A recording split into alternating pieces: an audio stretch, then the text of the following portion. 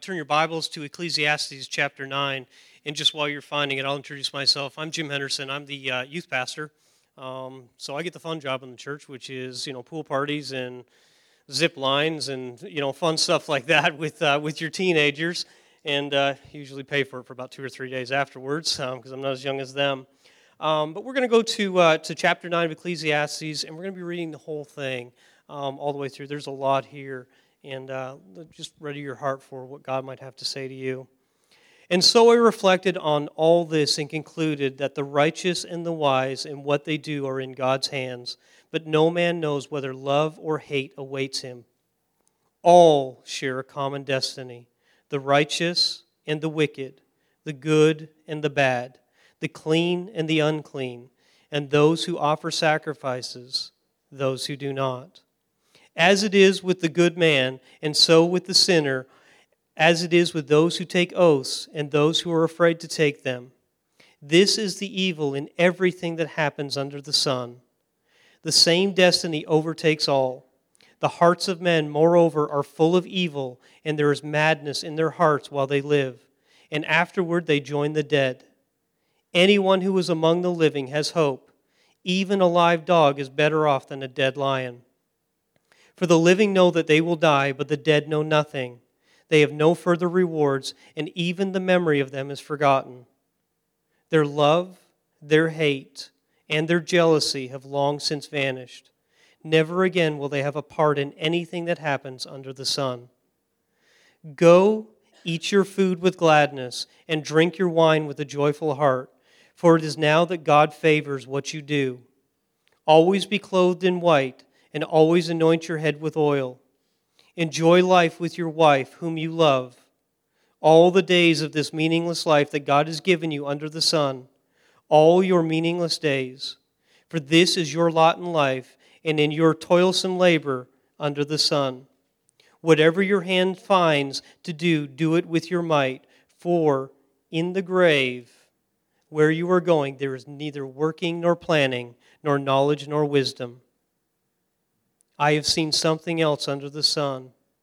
The race is not to the swift, or the battle to the strong, nor does food come to the wise, or wealth to the brilliant, or favor to the learned. But time and chance happen to them all. Moreover, no man knows when his hour will come. As fish are caught in cruel nets, or birds are taken in a snare, so men are trapped by evil times that fall unexpectedly upon them. I also saw under the sun this example of wisdom that greatly impressed me. There was once a small city with only a few people in it, and a powerful king came against it, surrounded it, and built large siege works against it. Now there lived in that city a man poor but wise, and he saved the city by his wisdom. But nobody remembered that poor man. And so I said, wisdom is better than strength. But the poor man's wisdom is despised, and his words are no longer needed. The quiet words of the wise are more to be heeded than the shouts of the ruler of fools. Wisdom is better than weapons of war, but one sinner destroys much good. Let us pray. Heavenly Father, we thank you for your word. We thank you for the incredible wisdom and teaching that is packed into this book. And Lord God, we ask now that as Pastor Darren comes to teach, that, Lord God, our hearts would be ready to hear what it is you have to say. And that, Lord God, that we would allow your Spirit to work in us, to mold us, to shape us in your image, that we might go out and be that conduit to our community about us, to the world before us. We might be world changers in your name. Amen. The best argument for Christianity is Christians. Their joy, their certainty, their completeness. But the strongest argument against Christianity is also Christians. When they are somber and joyless, when they are self-righteous and smug and complacent to consecration, then Christianity dies 1,000 deaths. That's the words of Sheldon Vonnegut. And they're pretty potent words, right? Especially after just reading that, right? We're about to talk about joy, and feels like someone just wrang out a towel on you, right? But look,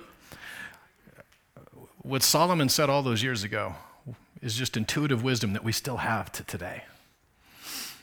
In truthfulness, like when you read these words from Sheldon, you believe them because you've experienced them. Our friend Greg Murtha, who just passed last couple weeks ago, as he lived out his last days, I was inspired by the way that he lived. He was living in Ecclesiastes 9 life, seemingly, and yet he lived with so much faith, so much power in that. Acts 1:8 says that I will give you power to be my witnesses. When the Holy Spirit comes on you, you'll receive power to be my witnesses. Of course, that means what you say, right? Power to say and to speak boldly. It can't mean less than that, but I think it might mean more than that. Because when you're living out a life, what you say, look, your grandma told you this. You might be the only Bible that some people ever read. Your life. And if your grandmas didn't tell you that, there's some truth for you. Jesus said it better when he said that by your love, like your fruit. When you love one another, that's how they'll know. So your fruit, your love, your thing. And so what you say when it is backed up with how you live, you are a testimony. Did anybody old enough to remember the Chick tracts? Oh my goodness, yeah, some of you guys. And if you maybe in a truck stop, you've unrolled the toilet paper and that little scary comic book falls off onto the floor. That's what a Chick tract is. And they are 100% designed to scare the crud out of you to go to Jesus. That's what they say, right? That's the book. But what your words are, when they're lived out in a way that is different than the world around you, and that's what the Spirit has come upon you to do, to give you power to live what Sheldon calls with certainty and completeness and joy. And the trouble in our society right now is that we've had these two extremes. One was, I'm so broken and I'm so messed up and I'm so jacked up, and it's okay to not be okay. But sometimes when someone says it's okay to not be okay, what they're really saying is, I like the way I am and I'm just going to stay this way. And on the other ditch, if you will, was, what are you talking about? If I say that out loud, it's just a bad confession. I am the righteousness of God in Christ Jesus, I am. So there's no acknowledgement of all of the suffering. Or on the other hand, there's an acknowledgement of only the suffering. And neither one, they're both errors. Because in the middle somewhere is the Spirit that rises up inside of you. And here's the beautiful thing about the Bible. It deals with all of it. The Bible is awesome because it tells you the truth. It tells you the truth about how bad this fallen world is, and it tells you the truth about how awesome God is. Both. And that's this passage in Ecclesiastes. Is just saying, look, you're in this fallen world, and there's some meaningless stuff that's going to happen. And it goes through death and uncertainty and injustice. And my question is, in the Ecclesiastes 9 world, parenthetically written before Jesus, and we'll get to that. In the Ecclesiastes 9 world, in this room right now, there are people that you've experienced death, uncertainty, injustice. How can you still live this quenched, Spirit-filled, fulfilled life when the Genesis 3 world sucker punches you? The natural response is despondency. The natural response is to withdraw. The natural response is to be angry at the injustice. But I'm not talking about a natural response. I'm talking about a supernatural response. And I believe that that's the promise for us. And you would be forgiven to think that the only way to feel this fulfillment and to be awesome for Jesus is to, because what did we just do? I just paraded in front of you Melissa Irwin, who crazy flew to Zimbabwe by herself, and 10 years later, or David Whetstone in a tent for 9 months in the middle of nowhere, the bush country of Africa. You would be forgiven to think that that's the only way that you can feel this fulfillment, because that's what we just paraded in front of you.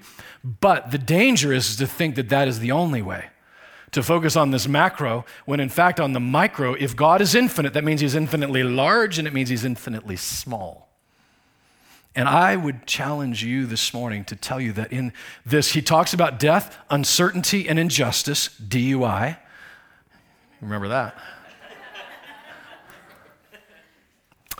But then he goes on and talks about, in the middle of all the death and the uncertainty and the injustice are these four things that he talks about that are just everyday life. He says that in your life, these are just these awesome things that God wants to do in your life. Food and drink. He talks about the white clothes and the anointed oil, that awesome outfit that you haven't put on in a while. He talks about his wife, and he talks about work. Those four things, none of which would be considered macro. They're all just what we would consider mundane. And he's saying these are God-approved, these things. So in this Genesis 3 world, one of the greatest things that I think we can do is to let the Spirit rise up inside of us and live every day with death around us. Death has a way of knocking over your Cheerios. Let's just be honest. That has a way of stealing joy and fulfillment from your life. But a hope that can be defeated by the grave is not hope. That's just wishing. He says that, because what he's really saying is that, look, there is no hope. If all we're going to die before Jesus, we're all, the rich and the poor, the power, we're all going to die. So why even try? If it's just meaningless. Why? These are hard questions. He will not let you get away with not asking the hard questions. And parents, if you're not asking them, I promise you, your kids are. And Solomon, thousands of years ago, says, look, this is true. This just happens. Rich people, poor people, white people, black people, tall people, short people, skinny people, fat people, they all die. And if that's the end of the story, then what he's saying is it's meaningless. Death has a way of knocking over the Cheerios, but it's not just death, just uncertainty. There's a guy just this week riding out on his bike on the Natchez Trace, just riding his bike and gets broadsided by a car. By the way, walks away from it, so I don't know where Benny Hinn was, but that was impressive. You know what I'm saying? Just straight up, bam, knocked off and fought. He's walking around. I'm like, that's impressive. I don't know who you are. But it was uncertainty. Some of you have lost your job. You didn't see it coming. It was uncertainty. And what happens, what uncertainty can do, while death will cause you to think hopeless and whatever, uncertainty makes you live paralyzed. I'm too afraid to take any risks anymore because I'm uncertain that this is going to happen. Because what does he say? The race isn't just to the swift, it's to everybody. It's not fair. Because that's really what he's saying, is that life isn't fair. That it's uncertain. You just never know. And then if I'm just going to live and I'm going to die, just when we moved this last year, I had, in my former life, we had these gold records and records from artists that I've represented that were such a huge part of my life for so long. And so when you know how it is when you move, you take stuff down and then you got to put it back up. And there's a point of realizing every one of these gold records from every one of these artists, if you're over 35 or 40, you know who they are. But my kids, I don't know who they are. I wiped your butt on that guy's bus and you don't know who he is? No, have no memory of that. Because there's just everything, there's a season, and it isn't that it was meaningless, it's just if that's all there is, then what I have right now in an attic is a box full of gold records that are meaningless if this is all there is. Death and uncertainty and injustice. To me, that one hits me right in the gut. When something happens that isn't fair, that's not just. But parents, you know what's one of the greatest gifts that you can give your kids is the truth. And you know what the truth is? Life isn't fair. Not in the Genesis 3 world, it's not. And so what can happen with injustice is I can get angry and I can get so mad and I'm lashing out at everybody because of injustice. And Solomon is saying, it just is what it is. You might as well get used to it because that's what it is. And thank God he's honest with us and says that it isn't how it always will be, but for now, that's how it is. And for you to just to be paralyzed with fear and uncertainty and anger and rage. That's what the DUI will do you. But he says, hey, but you know what you can do? He lists these 4 things out, these glimpses, which is what I think they are. C.S. Lewis's book, Surprised by Joy. If you've ever struggled with your faith, if you are currently struggled with your faith, or if you think you ever will, which you will, his book, Surprised by Joy, saved my faith. Because one of the things, a former atheist encounters this idea that if joy itself is in itself an evidence of an eternity out there. That the morality itself is all because of what inside of us, this joy that rises up, this glimpse of it. He says he felt was that's a proof of it. And here's why he said that. Have you ever stood in front of this scenic view? If you've ever traveled, you've stood at the Grand Canyon. The Roberts just came back and saw these incredible things. And what you probably did, I'm going to predict you, I'm going to be a prophet. You probably stood there and you took a bunch of pictures because it's so awesome. And you came back. Me and Cassandra, we came back from India. We have these awesome pictures, these memories of these moments, and all they are pictures. In Alaska, you can stand at the foot of these mountains and be like, wow, it's so amazing. And the picture is because I want more of that. And the problem is the picture won't do it.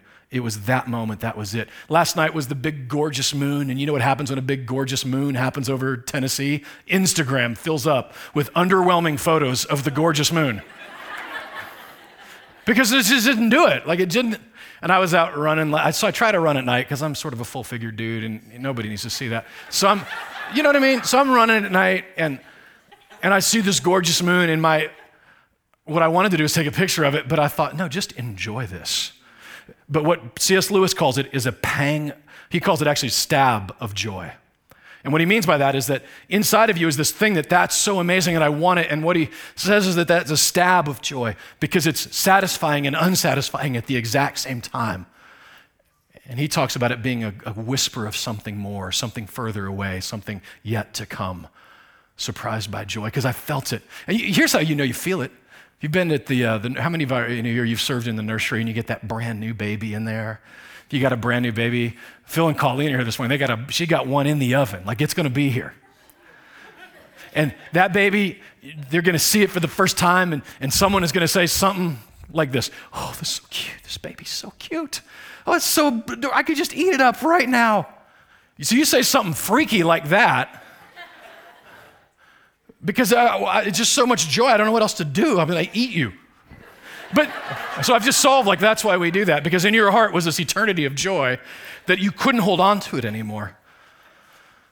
That is eternity being written in your heart. And C.S. Lewis says that those moments of joy in the mundane and the everyday life are literally a whisper of what's to come. And he talks about it. Oh, he says that your wine and your drink.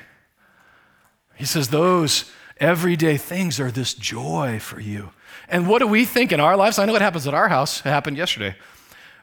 Shannon's been working a lot at Place of Hope. So every day one kid is in charge of dinner, and she texted, it was probably 4:30, I don't know.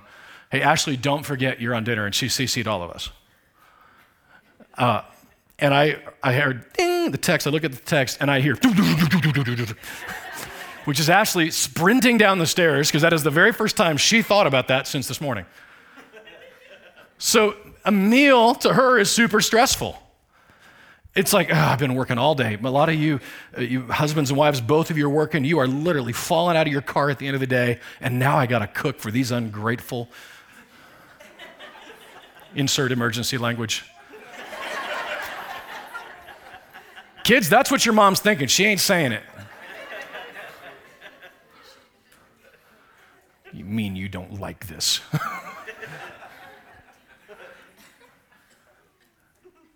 But you know what happened? We went to North Africa, and we sat in the homes of this little Muslim family. And by the time we got there, it was one. You know what they had been doing that morning? They had been cooking all day long. When you go to Haiti with us, you'll see these women that are feeding the 600 children. They started their days earlier. They're working hard all day long. And they might only eat one meal that day. There is no such thing as second breakfast or second dinner or a snack. So when they finally sit down at that meal, it's a beautiful thing. And what Solomon has challenged us is don't do that. This isn't supposed to be some burden. This is a beautiful moment for you and your food and your drink. And by the way, in every one of these things that he lists out, these pleasures, there is a perverted and there's a perverted, prohibited version. And then there is the don't forbid this, just go for it. And again, humanity, we're so easy and so predictable. There's a ditch on either side. When it comes to food, there's gluttony, and there is like, I am never going to eat any of these things. I'm so rigid with all.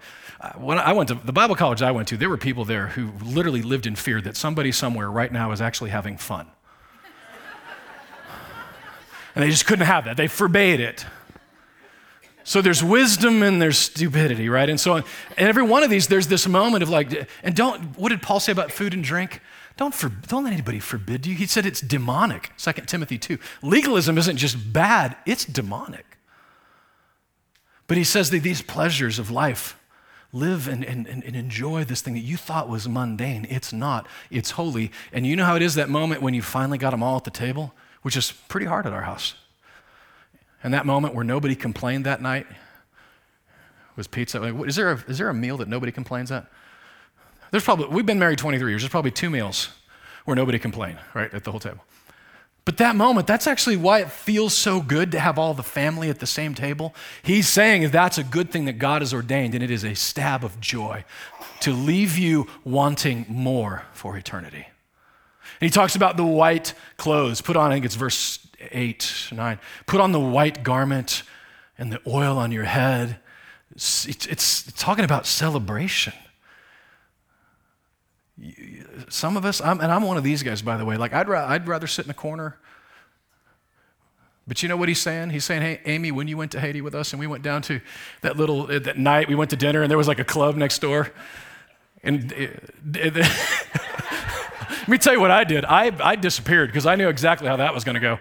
But Amy down on the dance floor with a bunch of Haitians while Pastor LaFleur is spinning, he's like, wicka, wicka, wicka.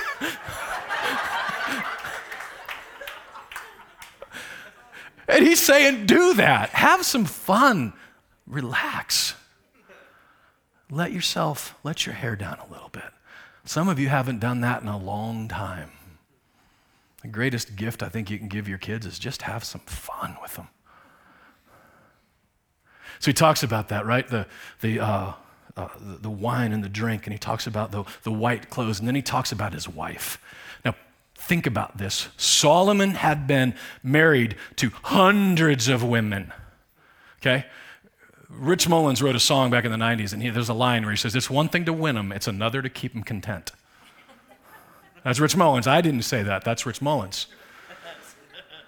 But there is a design that God gave us for our lives. And so when you say but doesn't the Old Testament, also forbid this, but then they were all plural marriage, and didn't it endorse plural marriage? And the truth is that a lot of these guys did have plural marriages. And look what Solomon, at the end of his life, what is he saying?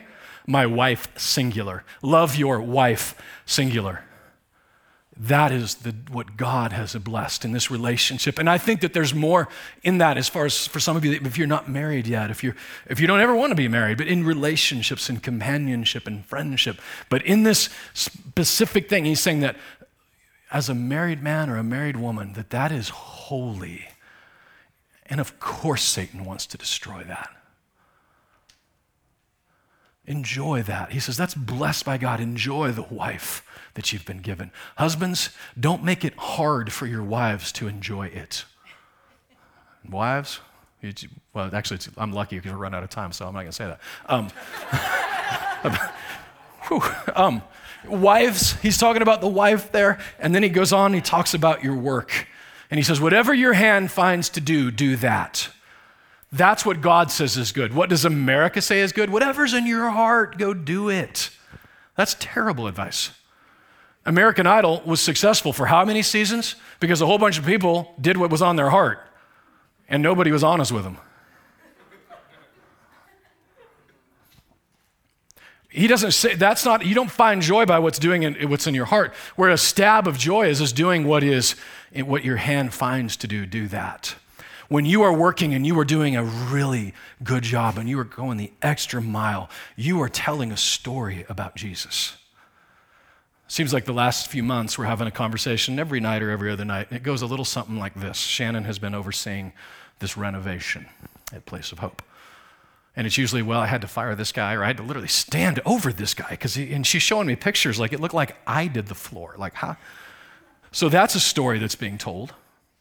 But then the other story is the story of Joey Williams, who is one of our brothers here from Conduit. And Joey is down there painting every day with a smile on his face. He's going the extra mile. That is what his hand found to do. I'll bet if you were to ask Joey when he was little, what did you think you wanted to be when you grew up? It was, I don't know, probably an FBI agent or G.I. Joe or whatever it was. But what he's doing is what his hand found to do, and he is finding joy in it. It's not micro, it's macro, it's holy. Now here's the deal. We're in the DUI world, where Genesis 3 will sucker punch us. And how do we, Tracy, I see you here this morning. I love you. And how does Tracy do this? How does she go on? You just said goodbye to her husband just 2 weeks ago. There's uncertainty and there's injustice because it's not fair. These are just stabs of joy, and I encourage you. I mean, if there's one thing Greg and Tracy knew how to do was throw a party. He said for his memorial service, he wants, what is it, good food, good people, and good wine. I think that's what he said. And that's going to happen August 26th, something like that. But how do we allow that to rise up? Because these are just pangs of it. In verse 11, there's a clue to this, and it's beautiful.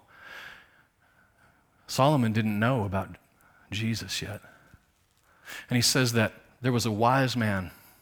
There was a city that was under siege, and he talked about this king had set siege to it, and this wise man, his wisdom saved the city, but they didn't appreciate it.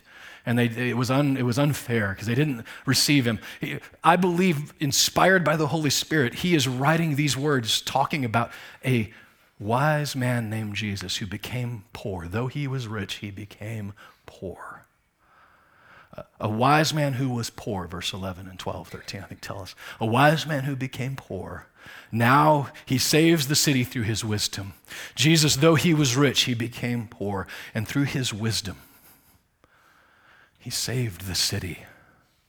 He saved us because the wrath of God that we deserved because of the DUI world we live in, we bring a lot of it on to each other, to ourselves. We do things to each other, and he's just saying, look, I'll just wash the whole thing away. The wise man, he saved the city, and he wasn't heeded. It was Jesus on the cross. His wisdom saved us, and he was rejected. Didn't it say that he is wise, and though he was his own, rejected him? They knew him not. And it was on that day that he saved the city, and the real source, the fountainhead of joy for us, starts at the cross. And read these passages again, read these verses again with that in mind. Because what does he say? There is food and drink.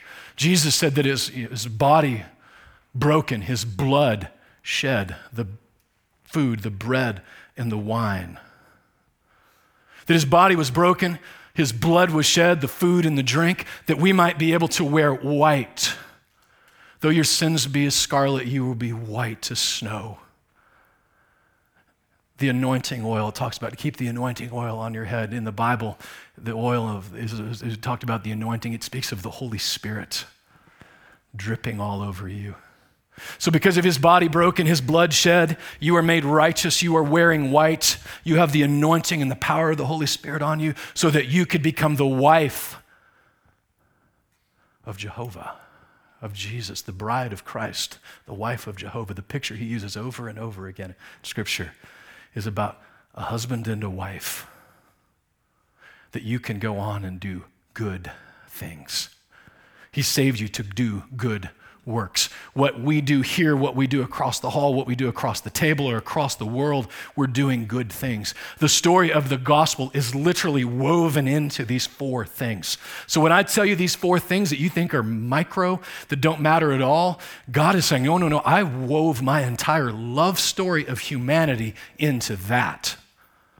No wonder Satan attacks our marriages. No wonder he doesn't want you to have a good time. No wonder he wants you to think your job sucks. Because then you're losing out on this love story of Jesus. Don't say that word. Do we just got to put a PG-13 up on this before because I'm trying. I swear I'm trying. I apologize, Zoe. The story of the gospel is interwoven into this thing in Ecclesiastes 9. And I don't know about you, but that blows my mind. We're about to go and sit around a table with each other, and we're going to have food and drink together. We can call it meet and greet. It might be burgers and dogs, but what you can remember today as you walk into that, that's not just a quick lunch. This is holy. Take a moment to breathe and engage with somebody. You see somebody sitting by themselves in that room, go sit next to them. Engage. Look, I'm an introvert. That terrifies me. Me too. Solidarity. I get it.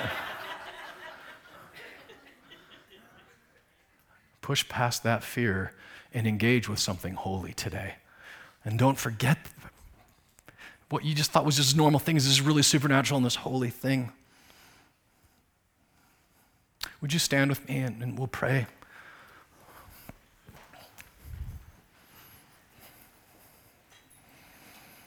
If I know you as people and I know humanity, I know that probably someone here right now, you're thinking, yeah, but I'm terrible at all this stuff. I'm missing out. I'm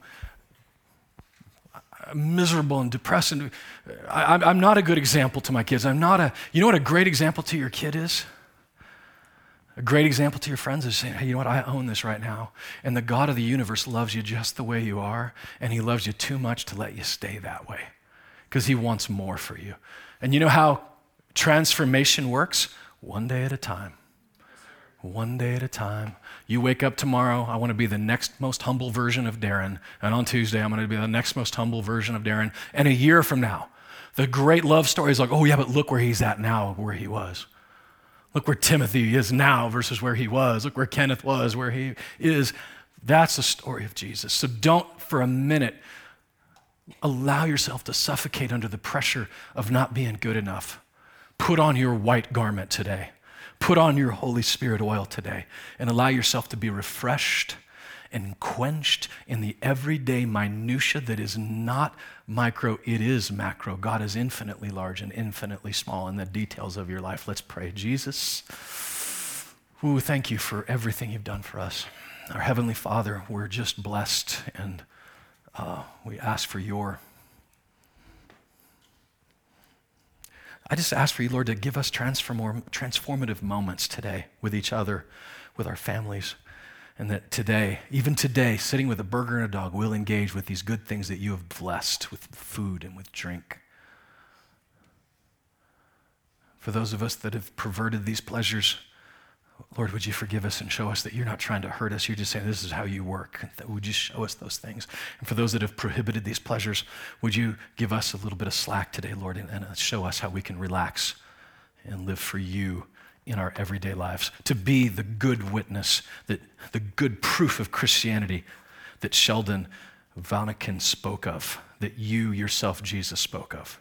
Thank you for that. In Jesus' name we pray. Amen.